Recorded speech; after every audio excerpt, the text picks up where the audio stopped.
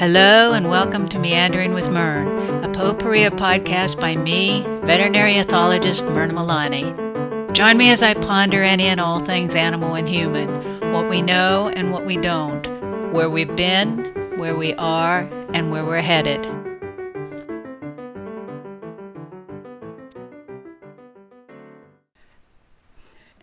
Normally, we don't think much about companion animal behavior adaptability in our relationships with our dogs and cats. If what they're doing works for us, then all is well.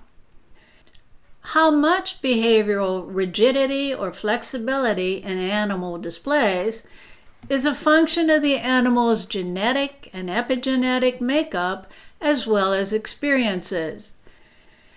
Epigenetic changes are those changes in the genome triggered by changes in the environment.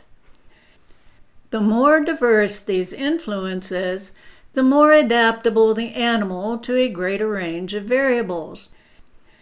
Meanwhile, those animals primed by genetics and experience to survive in a more controlled environment may flourish in these situations. Animals in both groups develop skills that enable them to achieve maximum stability in their respective settings. But although we personally may prefer one of these orientations over the other, both have their costs and benefits. In wild animals, these are more noticeable in this era of accelerated climate change and habitat destruction. This forces animals of many species to compete for fewer resources. In these situations, animals who normally would eat a wide range of foods may need to adapt to a much more limited menu.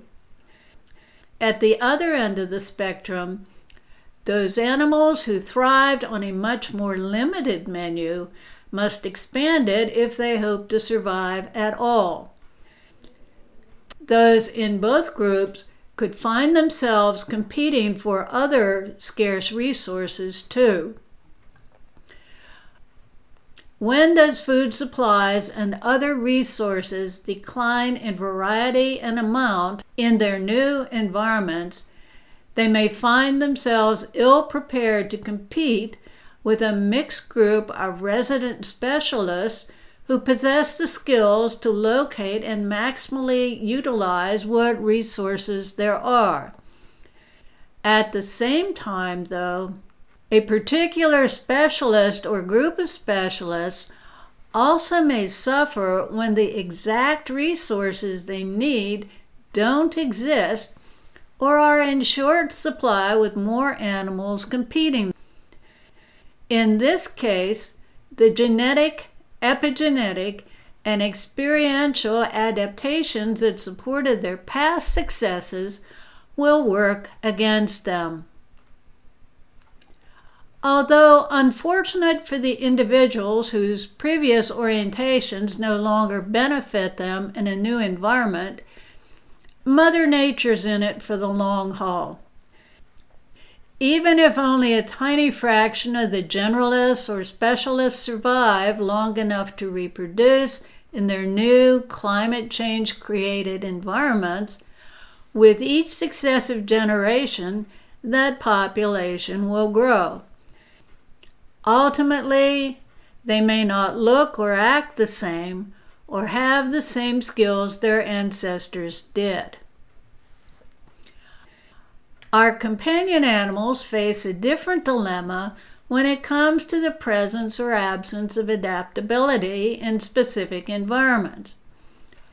Whereas wild animals strive to succeed in an era of accelerated climate change and habitat destruction, companion animals routinely may strive to reconcile their inherited behavioral orientations, solitary, semi-solitary, or social, with an often biased spectrum of human expectations. Currently, that spectrum seems to favor social cats and dogs as the norm, because we live in a society that champions human social behavior. People who elevate social interactions often judge cats and dogs based on their orientation. They label animals as social or solitary. Social is good, solitary is bad.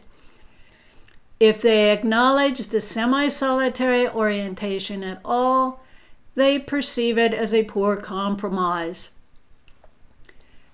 These definitions also often assume that social orientations in animals are fixed rather than dynamic. They ignore the very real possibility that, regardless whether we choose to label an animal social, semi-social, or solitary, most normal dogs and cats do possess the potential to express the other orientations under different circumstances. However, how long it takes them to do this varies, just like it does in people. What kinds of different circumstances? A good example is the changes associated with the current COVID-19 lockdown occurring in many areas. Unlike climate change, the changes that required the lockdown occurred so swiftly and dramatically, they took a lot of people by surprise. One day, pet owners went to work or school or to fulfill other obligations as usual, leaving the dog and cat to do whatever they usually did when left alone. The next, people stayed home most of the day. Additionally, some of these people were stressed to the max for various reasons, most of which were incomprehensible to their animals.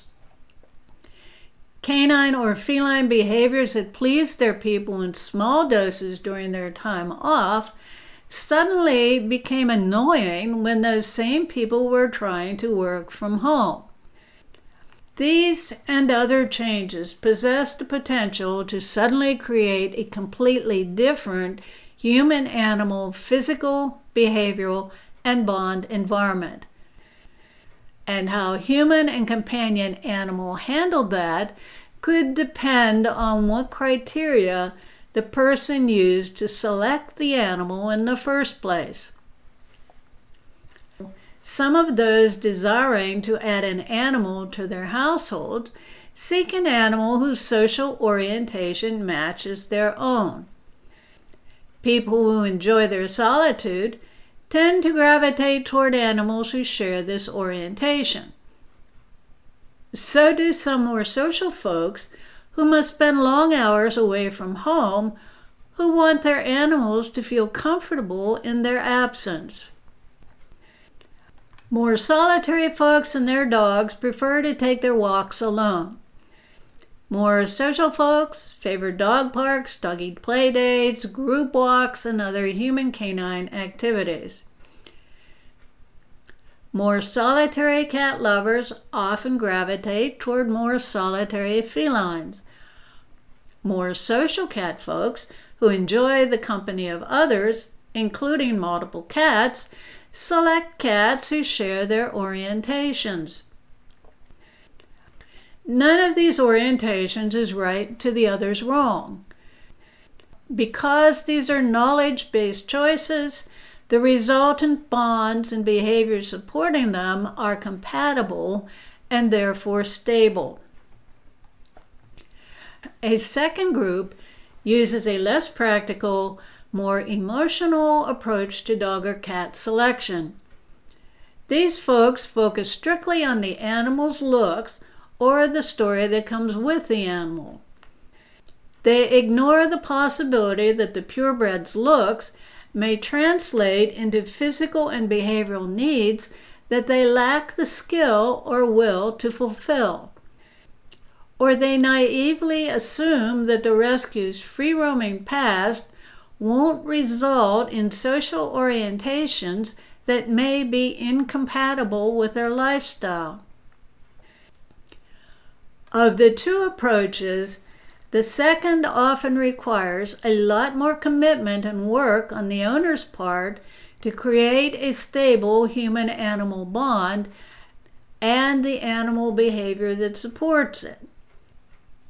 But in both cases, the lockdown, by its very nature, had the potential to change our animals' behavior and our bonds with them.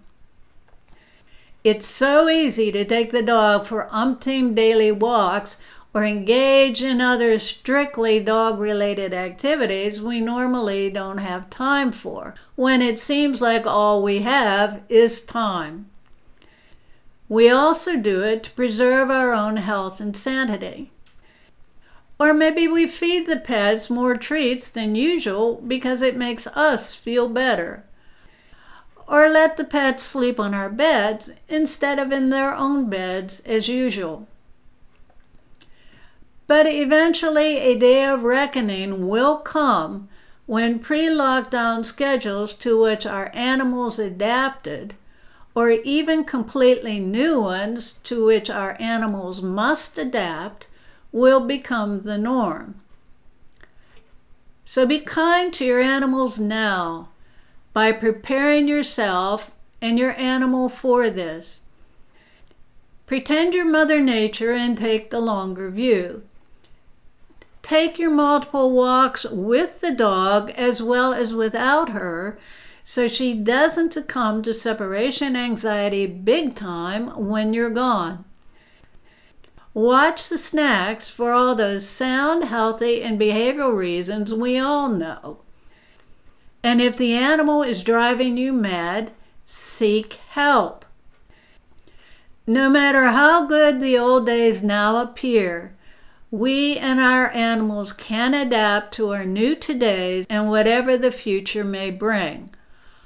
Now is a good time to start preparing for that day. All we need is the will to do it.